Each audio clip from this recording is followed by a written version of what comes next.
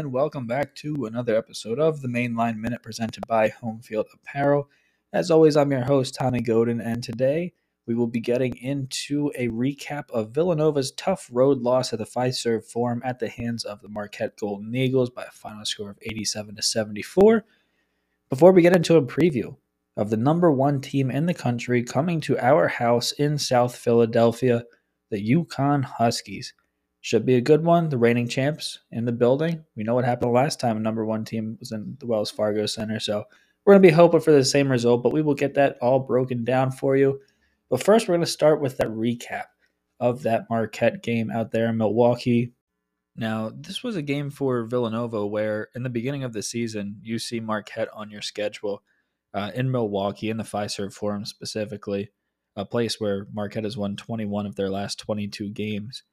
If you see that on the schedule, reigning Big East champs, Big East tournament champs, that's a game you're not really expecting to win, but a little pun intended, the Eagles had a notch in their feather. They were struggling, to be frank, coming into this game. 2 straight losses to Seton Hall and then to Butler at home. I mentioned they've won 21 of their last 22 games at home.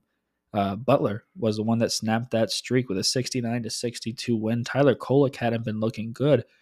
So going into it, Villanova, a team that just built some confidence, not scoring 94 points in a win over DePaul, went into this game with, I think, a better chance than what we would have signed up for in the beginning of the year. Unfortunately, it was not to be. Marquette ran away with this one at the end by a final score of 87-74. One glaring stat that pops out to me when I do the recap of this one, 60-18. Marquette enjoyed a 60-18 edge in points in the paint. After the game, Kyle Neptune, quote, "They scored at the rim at an alarming rate. They hadn't been making shots, but they scored at a way too high rate today. At halftime, I think they were 17 of 20 from 2. Anytime you score at that rate, it gives you a pretty good shot." But combining the aforementioned history that Marquette has at the Fiserv Forum and seeing the schedule as fans beforehand, if you had told a fan that Marquette would shoot 17 of 20 from 2 in the first half in Milwaukee, they would probably think that this game wasn't rather close. And while the final score doesn't look that close, it was a very competitive first half. I was talking to some other Villanova media space creators, and we were saying that was the best offensive half of basketball that Villanova had all season, including the Bahamas. And that was spearheaded by Mark Armstrong. But, I mean, they came out of the gates firing. Both teams did, to be honest with you. In the first 5 minutes of this one, Marquette was 6 of 9 from the floor. Villanova was 5 of 7, including 3 of 4 from deep. Villanova jumped out to an early 13-12 lead. Villanova's offense, it was quality. It was quality offense. In the first 8 minutes and 30 seconds of the first half, they were 7 of 12 from the floor, which helped keep matters close. The issue was Marquette was 10 of 13 from the field. They had 5 assists and 0 turnovers in that same stretch. Marquette's offense is just so good. Their offense remained good. It's the only word for it. I mean, they're just good. There were Oso Iguodaro and Cam Jones. They were combined 10 of 11 from the field in the first half. But Mark Armstrong, we'll get to him and Brendan Housen a little bit later. Don't know where Villanova would be. He dropped in an open 3, and Villanova was winning 30-27 with 7 minutes left in the first half. They were only down 3, 40-43. Marquette used a late push in the first half and a late push in the second half to come out of the way with this one. But I don't think we can talk about the story of this game without talking about the sophomores on this team. And there's 3 that I want to get to, but the first would be remiss to talk about anybody except Mark Armstrong. Mike Sheridan, Villanova's SID, he does a great job of getting these game recaps out for men's basketball. And the Mark Armstrong section is titled Another New Plateau. Mark Armstrong's been on another new planet recently. If this is the Mark Armstrong I was talking about when I said I saw shades of Jalen Brunson in there. I mean, his jump shot has been connecting recently, which is why people are higher on him. But I mean, his basketball IQ, his explosiveness, everything's been on full display. In Jordan Longino's absence, this is a third game in a row where he netted a career high. Um, he had 24 points in this one. He's averaged 17.6 in his last 3 games. The other one I wanted to talk about, speaking of 3 games, 4 games, whatever, Brendan Hawson. He had 11 points in this contest. He scored in double figures in 3 of his last 4 games. He's averaging over 20 minutes a game. I mean, there's not a better shooter in college basketball. I can say that for sure. He's a top 100 shooter on the face of the earth. It's facts at this point. Totally not facts, just 100% opinion, but whatever. Brendan Hausen is a flamethrower. He's Villanova's best offensive weapon. I don't think that's a stretch to say that. Justin Moore still isn't 100% healthy, but when he is, he can be a load on the offensive end, posting up, and he can connect from deep, of course. But Brendan Hawson's a flamethrower, and he's contributed towards an upwards trend as well recently. And the third sophomore I want to talk about is one that didn't play in this game. It's Nana Njoku. Lance Ware was getting, frankly, bullied in the paint in this one. Not as much bullied in the sense that he was getting backed down. And Lance Ware is a good player. I don't want to sound like I'm slandering him at all, but he had a tough game. I think he would be the first to admit that. He wasn't the only one that had a tough one. Nobody could defend the paint at all the entire game against Marquette. They were getting whatever they wanted. I had that stat for you guys in the opener. But Lance Ware specifically was sent in there to lock down the paint, a job that Nana Njoku is very comfortable with doing. He's a freak defensively, athletically. He's Villanova's best rim protector. I think they very dearly missed him in this contest, and it's a good sign. That's a testament to Nana so far. So that's going to do it for the recap. Onwards and upwards, we have a big preview that we have to get to in just a moment. But first, it is everybody's favorite part of the show, the ad read for Home Field Apparel. Guys, I've been telling you about them all year. There's not much more I can say. I mean, just go see for yourself. Go to their website. I just typed in homefieldapparel.com on my computer and browsing the homepage. And I'm not a Michigan football fan. I don't have any ill will against them, but just not a team that I personally root for. However, on their homepage, front and center, they have National Championship 2023 Michigan Wolverine stuff, and the designs are great. They're timeless. Gives you that old school vibe. I can't speak for any other teams here. I mean, I only have Villanova and Texas stuff, but the quality that I have on every single piece I get from Home Field is fantastic. Use code Nova Insider at checkout. No, use code Full40. No, it's Nova Insider now. Good Lord. It's been a while since I've done one of these podcasts. Use code Nova Insider at checkout for 15% off. Go copy some Villanova gear. Look great, especially this Saturday at the Wells Fargo Center, which is where we are going to get to next when Villanova plays host to the number 1 team in the country, the national champion UConn Huskies. Now, it's no surprise that the UConn Huskies are ranked number 1 in the country, almost by default with the way that the top 5 has shaken up this week in the AP National Poll, but that's not to say that they're not deserving of it. I mean, this team is just filled with dudes and bucket getters. Those are my analytical stats for you today. Donovan Clingan is back. He played limited minutes in a win over Creighton in a game that was competitive maybe in the first 10 minutes, but UConn kind of dog walked them after that. Samson Johnson has been stepping up in his absence, Donovan Clingan's absence. Donovan Clingan, National Player of the Year candidate, level player, 7'2", and that's not a program-friendly 7. He's all of 7'2". He could be more, if we're being honest. I mean, he is a mountain. The tallest point in the state of Connecticut is Donovan Clingan. So, and he's incredibly gifted with it too.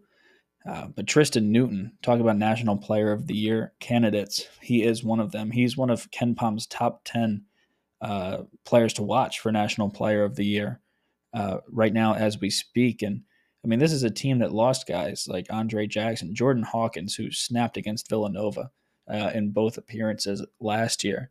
But they're bringing some guys back. Alex Caraban, a guy we don't talk about as much, he's been carrying a lot of the water offensively for these UConn Huskies of late, especially in that Xavier game. You had the mic'd up Sean Miller moment where he said he's going to score 50. And that's what he said, essentially. I'm paraphrasing, of course. He's going to score 50 if we don't tighten up. And he could. And he and Cam Spencer, I was listening to the State of the Nova Nation pod. Go listen to that. Probably my favorite non-Nova Insider Network podcast outside of that network. But Pat and Emma do a great job. They were saying on their podcast that Cam Spencer and Alex Caraban are kind of the typical UConn guys that they just embody Dan Hurley's personality and they play with it on the floor. They're both snipers from long range, offensive rating. Both of their offensive ratings are top 30 in the country on Ken Palm. And they're solid on the defensive end too, but what they bring is the intangibles, the screaming, the firing up the teammates. It's impressive. I'm sure it's great for UConn fans. It's tough as an opposing fan to watch it against your team because they are so good that you're kind of you hate to love it. But they also brought in two freshmen that I am very, very high on. Big East Freshman of the Year preseason, Stephon Castle, potential lottery pick. He was one of my favorite freshmen in the country coming into the year. And Solomon Ball goes by Solo Ball now. Cool name, even cooler basketball player. They lost a lot of talent. They lost Sonogo. This is a team that, going back-to-back national championships is not an easy feat to do. I don't think anybody's done it since Florida in 2008, 2009. But, this is a team that lost a lot of talent, but they're bringing in a lot of talent. And this is absolutely a conversation that can be had for these UConn Huskies. But with all that being said, I don't want to say it too loud, but I actually think Villanova matches up pretty well against this UConn team. All of the sports books, all of the advanced analytical sites like Ken Palm, like Bart Torvik, all have it as a 1 or 2 point game. And I can see why. This is a matchup. The biggest advantage I think Villanova has, I just buttered up Donovan Clingan, and this is absolutely not to say that he's still not going to get his, but he's going to have trouble with Eric Dixon in the same way that two-time Defensive Player of the Year in the conference, Ryan Kalkbrenner, has trouble with Eric Dixon. Clingan can get flat-footed a lot, I think. He's obviously, Dixon isn't, Mr. Agile himself, but he's an athlete for sure. His footwork is beautiful. But he's going to bring Donovan Clingan outside the three-point line. This is Eric Dixon when they matched up with Donovan Clingan at UConn. Was December of 2022, last season. Eric Dixon went off for 18 points, and he grabbed 8 rebounds, threw an assist. I think that's where Villanova is really going to attack in their game plan. That's where they're going to circle in on. Mark Armstrong versus Stephon Castle is going to be fireworks to watch, especially if Mark continues playing the way he does. Justin Moore or TJ Bamba are two defensive, I don't want to say savants, but they're elite defensively. I'll say that. They're going to be tasked with guarding Tristan Newton, which is no easy task, but they're more than equipped to handle it. And then the guys like Hakeem Hart, Tyler Burton, whoever the other doesn't cover Tristan Newton, Bamba, or Moore, they're going to be tasked with covering Cam Spencer and Alex Caraban. And I really like those matchups for Villanova. And this isn't to say that I think that Villanova is going to win. Villanova is going to blow them out, any of that stuff. As a matter of fact, if I was a betting man, I'd put some coins on UConn in this one, especially given the price. But this is a game that Villanova can win. shout out to Willie Law of the Full 40 on Twitter. That's just at Willie Law on Twitter.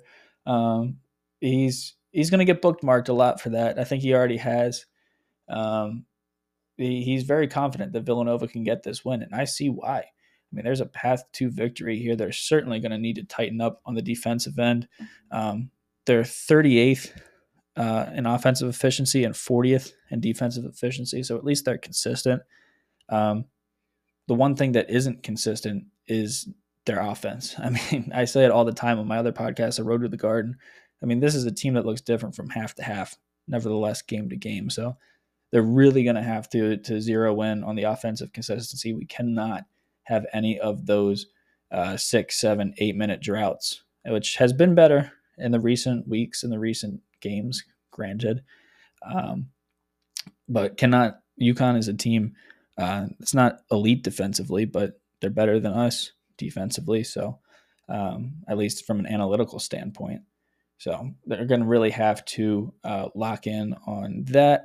UConn's offense is going to give our defense a lot of trouble as well. They're third in the country in offensive efficiency.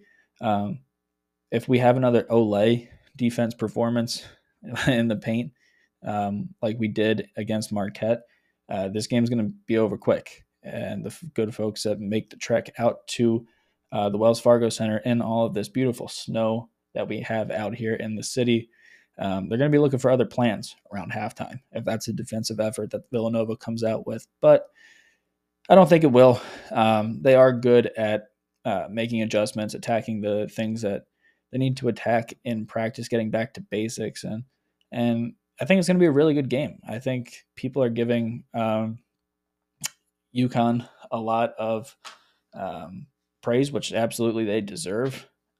But I don't count out the Cats in this one. I think I would lean UConn, but don't count out the Cats. And that is going to do it for this episode of the Mainline Minute. We're all about being short and sweet. This should be coming out right around 5 o'clock on a Friday. So I hope if you are driving home from work or happy hour or wherever you are listening to this show, I hope you do it safely in the snow around the city, or I hope you're somewhere that doesn't have all this snow. But thank you all so much for listening. I'm sorry that I haven't been putting out a ton of podcasts recently. Just been crazy busy this month with my day job, and that's a story for another day. But the bottom line is there will be more content being pumped out, not only on my Twitter at Tommy Godin Jr., but from this podcast as well. Go follow all of the Full 40 guys, Chris Notaro as well. They do a great job picking up a lot of the slack. So thank you all so much for listening. We will be back with a recap of this episode, hopefully some point Sunday. So thanks again, and go Cats.